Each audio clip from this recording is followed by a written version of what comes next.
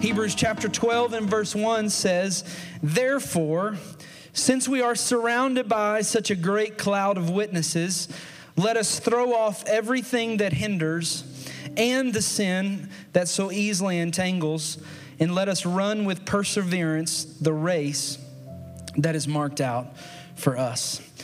Let me take one more moment and just pray and ask the Lord to speak to us from his word. Here's what I know, that God can do more in just like a millisecond than I could do in a million years.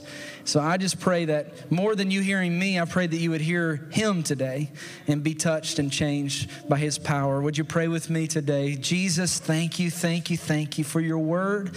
Thank you for what I feel in this place today. Lord, for the witness of the Holy Spirit, God, would you break every chain, Lord, that's on our lives today. Help us see who you are clearly and then who we are because of that. In Jesus' name, amen. You can be seated. You can be seated. We've been talking about taking a road trip through the scripture. And Hebrews chapter 12, verse 1 is such a beautiful passage because what it says is simply this, that we're surrounded by people who have already lived the life that we're living. In other words, they face the same difficulties that we're facing, and they've been victorious. If you could sit down with anybody in the world today and talk to them, who would it be? Like, who would you like to sit down with for an hour? And if you could ask them any question, who would it be? Well, who would be the person that you say, I would love to get their wisdom? I would love to hear what they would have to say. Well, the amazing thing that God says in Hebrews 12 is essentially the Bible is a group of people that we can sit down with and talk about life. And we can talk about what we're facing and what we're going through. And I dare say what I found in my life is this, is that for everything that I'm going to face in life, there's other people that have walked a similar journey to me in the Bible.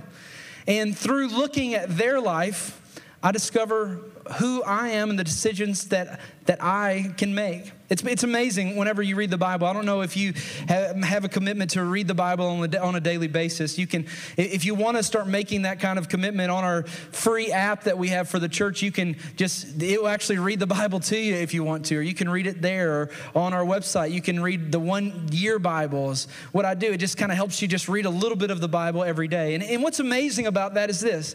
It's incredible how whenever you read the Bible, usually something that you're going through, something that you're about to go through is addressed in the Bible. And it's like you walk into the situation, you're like, wow, that's crazy. I have the answer for that, you know?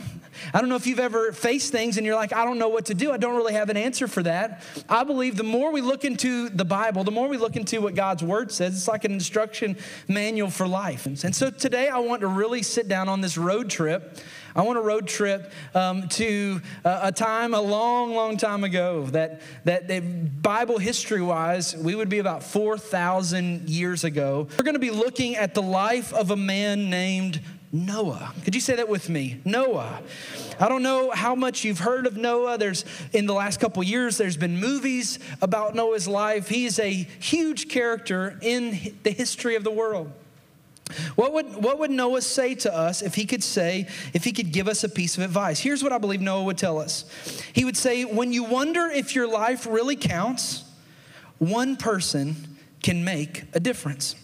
I'll say that one more time. This is what Noah would give to us. When you wonder if your life really counts, one person can make a difference. I want you to know that God created you on purpose for a purpose. I don't know if you think about your life like this. Noah probably didn't think of himself as being someone that would be a difference maker, but he was.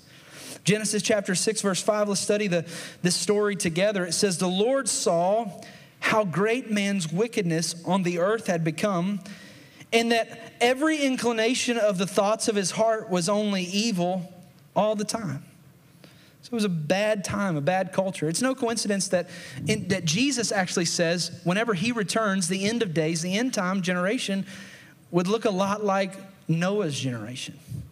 That people's hearts are wicked and not toward God and don't care about one another. And the Lord sees this. And the Bible says the Lord was grieved that he had made man on the earth. Parents, you ever felt this way about your kids? Like, I'll take you out and make another one, you know, like, I'm upset. I'm grieved that I made man. He said his heart was so filled with pain. So the Lord said, I will wipe mankind whom I've created from the face of the earth, men, animals, creatures that move along the ground, and birds of the air, for I am grieved that I have made them. God says that this is a bad time. The people have made many mistakes and they're not seeking after God. But the next part of this verse says, but Noah found favor in the eyes of the Lord. Noah found favor. So here's what I want to do. I want to look at how Noah made a difference. Like, what were the characteristics in Noah's life that empowered him to make a difference? Here's the first one, is that Noah found favor. Noah found favor. This statement has messed with me all week long, because you think about the favor of God. You think about how God's favor is what makes all the difference in our life. It's not that Noah was such a good guy. It wasn't that Noah was just, Noah was somebody that was absolutely perfect in everything he did. But it's as if God looked down on the world and said, you know what? This is somebody that I love. This is someone who I want to use. This is someone that I have a purpose for. You know, God, when he looks at the world, he chose you. He chose me. We have found favor with God. Ever thought about that? Like, found favor. That God's favor is on our life. Do you really think you deserve to have the life that you have, the blessings that you have, the good things that you have? Or is it the favor of God that's on your life? Too many times we look at ourselves and we think, I did this, I got this job, I had this family, I worked hard, I did all these things. And could it be that, yes, God gives us the ability to work, but at the end of the day, that it's only the favor of God on our life that makes us what we are. And we got to make sure we always keep that reality so front and center in my mind. A lot of times whenever we talk about Noah, we talk about him building a boat. But what God impressed me all week long is that the reason he could even build the boat was because the favor of God was on his life. It was God's favor that gave him the strength to do what he did. 1 Peter 2:9 says, you are a chosen people. Why don't you point at yourself right now? Say, I am a chosen people. Like, I am chosen by God. You are royal priests, a holy nation. You are God's own possession. As a result, you can show others the goodness of God. How he's called you out of darkness and into his wonderful light. That God... We found favor with God. Like, don't take it for granted. Here's the second thing Noah found was purpose. Noah found purpose. Noah found favor, and also Noah found purpose. After the favor of God was on Noah's life, God begins to give him a call of what to do. Genesis chapter 6, verse 14, it's there in your notes. It says, build a large boat from cypress wood and waterproof it with tar inside and out. Then construct decks and stalls throughout its interior. Make a boat 450 feet long, 75 feet wide, and 45 feet high. Leave an 18-inch opening below the roof all the way around the boat. Put the door on the side and build 3 decks inside the boat, lower, middle, and upper. I find it so interesting. There's such a detailed plan about this incredible boat that Noah was supposed to build. You know, Jesus gave us a purpose. God's favors on our life. God chose us, like, of the billions of people on planet Earth, like we're here today, hearing about the purpose of God, and there's billions of people that don't even know the name of Jesus. Like, why has he let us hear this? Why has he let us be a part of this? Well, Mark chapter 16, verse 15 gives us our purpose. Here's our purpose. And he told to them, go into all the world and preach the good news to everybody. Anyone who believes and is baptized will be saved, but anyone who refuses to believe will be condemned. He says, here's what I want you to do. I'm not calling you to build a boat necessarily, but I'm calling you to go reach out to people. Like, tell people of what I've done in your life. Go make disciples. What is a disciple? This word discipleship is kind of a buzzword in Christianity today. And honestly, it's always kind of been confusing to me because it's like Jesus, you have Jesus and the disciples, and we're called to make disciples. And it's like, I mean, how am I supposed to make like the Apostle Paul? Like, I don't know how to make a disciple, you know? What does that even mean? Well, here's something that really helped me recently. Here's what it means to make a disciple. You help someone else with what God has helped you with. So whatever God has done in your life, just go help someone else do that in their life. So for example, if God helped you with an addiction, go find someone who has an addiction and go help them. If God helped you get out of debt and now you're financially free to be able to do what God's called you to do, hey, go find someone else who's in debt and go help them become financially free. Has Jesus given you peace? Did you have a time in your life where you didn't care about God and now there's something inside of you, like there's a light on the inside where you now you just live this joy-filled life full of peace and all this? Like, find someone else who's struggling and you help God do in them what he did in you. And that creates a disciple.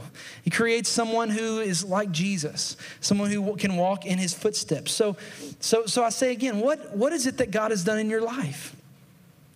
Like, what is it that God has brought you out of? Or what's he taking you through right now? How can you find someone else that's in that same situation as you? How can you help them deal with what they're dealing with? How can you help them? Think about it. A lot of times we kind of live in our own head. And I don't know about you guys that have glasses, but I have a terrible time seeing things far away. I can see things up close, like I can see after about 6 or 8 inches, I kind of lose it. And here's what I know. I'm the same way with my life. Like, I'm really good about like my own life. I'm really good about worrying about myself and what's going on in my life. But I'm not very good at putting the glasses on and looking beyond me. I'm not very good at realizing that there are people that I'm crossing paths with all the time that may need a little word of hope that day. Like, maybe it's the person at AT&T when you're doing something with your cell phone bill, or maybe it's a cashier at Walmart, or maybe it's the lady at the register today, or your waitress at the restaurant, or maybe it's a family member that you just can reach out to and just share the love of Jesus. Maybe it's an elderly person that maybe feels forgotten that you can go take them lunch this week and sit down with. But what is it that we're doing that's living beyond ourselves? That's really the question I felt to ask someone today. Like what are you doing that's living beyond you? Because if you're not doing that, you're probably a pretty miserable person. Because if all we do is worry about ourselves, if all we do is focus on our own lives, it's such an oxymoron that seems like we can never get free of the things we're struggling with. But the moment we begin to reach out, the moment we begin to try to help someone else deal with what they're dealing with, the moment we begin to bless someone else, it's like God starts blessing us. It's like the moment we start helping somebody else get free, God helps us get free. And that's really the heart of City Hills here. We have something called the Growth Track. You heard it on the news earlier. But what the Growth Track is, it's something that takes place every single month. And it's really a simple process. It takes about an hour. We have dinner together. We hang out. And in the process of all that, you take a personality profile, a spiritual gifts assessment, and you take a passion profile. And all it is, it's just for you. It's for you to identify how has God made you? There's a statistic that I heard a couple years ago that said over 70% of Christians do not even know what their spiritual gifts are. So we want to help you here find and discover what that is so that you can have a moment where you're like, I was made to do this. Like, I was made to make a difference. And that's what we want to help you do. That's actually taking place next Sunday. If you want to be a part of that, we'll buy you dinner at Panera Bread. Somebody, hallelujah, bread. We'll buy that bread and we'll eat together and we'll have a good time. But it's all about discovering your purpose and how we can live out. Because when you do that, I promise, the goal in life is not to get rid of your problems. The goal in life is to find something bigger than your problems. And that's a purpose. Like if you spend all your time trying to fix your problems, they're not going to go away. Because it's like the moment you get one problem fixed, it's like the water's just coming out somewhere else and you got to pin that one, then you're pinning this one. And then it's so quick to run out of time, energy, and effort. But the moment you start having a purpose, yeah, all this stuff can be going wrong, but you're still moving forward in your life because you know what? God has put me on this earth to make a difference. So Noah found purpose. Here's the third thing Noah found. He found courage. Noah found courage. He didn't just have a purpose, he obeyed. Verse 22 says, Noah did everything exactly as God had commanded him. I wrote in my notes, small verse, big obedience. That one verse codifies about 120 years of time. Build a boat. Oh, can I go to Bass Pro Shop? No, it doesn't exist yet. You're going to have to cut down the wood. You're going to have to do all this work. And it's all codified into one scripture. Noah did everything. In what area of your life are you refusing to obey God? How can we expect God's blessings in our lives if there are areas we are refusing to obey him in? You'll never grow beyond your level of obedience. What is the area of your life? What's the area of my life? What's the area of our lives where we're just putting God on the back burner in that area? Maybe it's in the area of our relationships. Maybe it's in the area of our finances. Maybe it's our career. Maybe it's our health. What area of our life are we saying, God, I kind of got this one? God says, no, it's in the obedience where I bring the blessing. So I want to quickly turn to what Noah would give us as some final words of encouragement before we're finished today. Hope this is helping you. Hope this is a practical message today about how we can make a difference. Here's the first thing. He would say that you have to be different to make a difference. You can't make a difference if you're not different. You can't make a difference if you're just like everybody else around you. If you say the same thing everyone else says, if you live the same way everyone else lives, if you make the same decisions everyone else makes, you're not going to make a difference. People don't want help from people in the same problem they're in. They want help from people that are different. They want help from people who have allowed God to change their life from the inside out. I wrote in my notes, don't be afraid to stand out from the crowd. When your friends are doing things that you know does not please God, don't be afraid to stand out from the crowd. Don't be afraid to stand out from the crowd. When you're at the party and everyone else is doing it, leave. Be willing to stand out from the crowd. Be willing to stand out when you're at a movie and it's a whole lot worse than you thought it would be whenever you got into it. And you're at that awkward place where you don't know if you should stay or you should go. Go. When someone calls to gossip about somebody else, don't be afraid to stand out from the crowd. When you get pressure on your job to be unethical, don't be afraid to stand out from the crowd.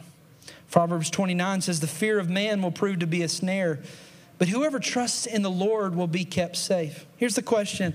Who do we fear more, people, or do we fear God?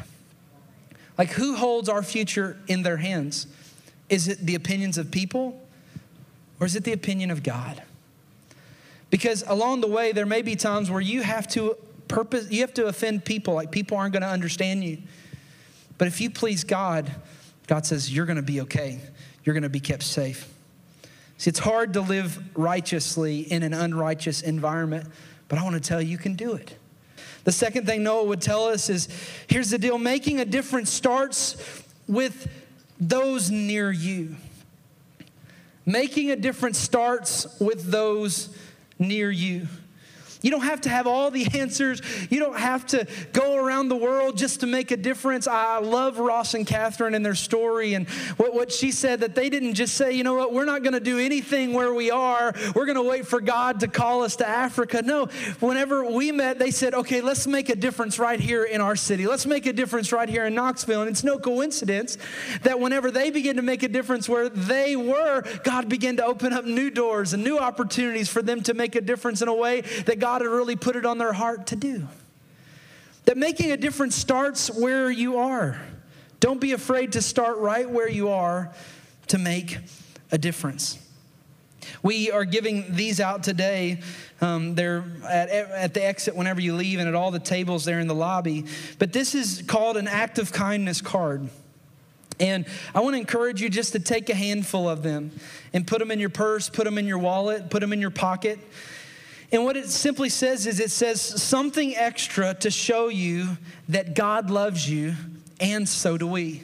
And on the back, it just has a little bit of information about the church. And what I want to challenge you to do is to this week, do something beyond yourself. Like practically, this week, take one of these cards or 10 of these cards and do something not around the world, but do something around your neighborhood.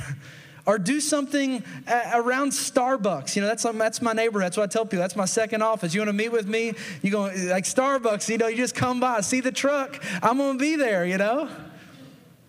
I can't tell you how many conversations I've had this is our newly designed one, but our previous acts of kindness card, just simply simply saying, hey, whatever you want, man, I got your drink, like whatever you want. And I'll pay for their drink and give them this card. Like just something to say, hey, man, God loves you.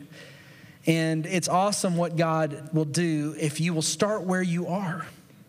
Proverbs, start right where you are. Genesis chapter 7, verse 6 says, male and female of each kind entered just as God had commanded Noah. Then the Lord closed the door behind them.